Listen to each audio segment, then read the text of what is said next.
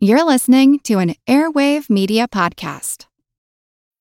This episode is brought to you by Bumble. So, you want to find someone you're compatible with, specifically someone who's ready for a serious connection, totally open to having kids in the future, is a tall, rock-climbing Libra, and loves rom-coms with vegan pizzas on Tuesdays just as much as you do. Bumble knows that you know exactly what's right for you. So whatever it is you're looking for, Bumble's features can help you find it. Date now on Bumble.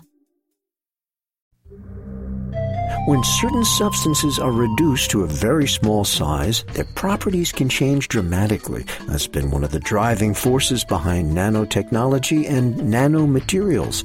I'm Jim Metzner, and this is The Pulse of the Planet. There are many examples of nanomaterials in use by consumers. One is nanoscale titanium dioxide, which you can find in sunscreen. Kimberly Jones is a professor and the chair of the Department of Civil and Environmental Engineering at Howard University.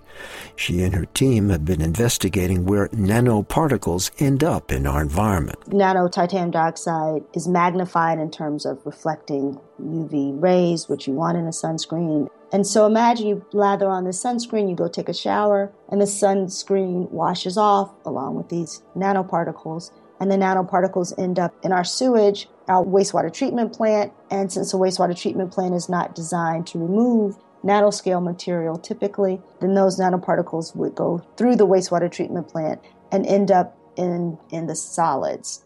Those solids are often shipped to farmers who use it on their fields because biosolids are very effective fertilizers. So if you can imagine if some nanoparticles end up in the solids that are sent to farmers to spread out on their fields to grow food, then we want to make sure we understand if there are nanoparticles in those solids, what effect will that have? Will the nanoparticles seep down into the ground? Will they just sit there? Will they end up in the groundwater? Can plants uptake the nanoparticles? So those are things that we're really trying to learn more about. Pulse of the Planet is made possible in part by the Center for Earth and Environmental Nanotechnology and the National Science Foundation.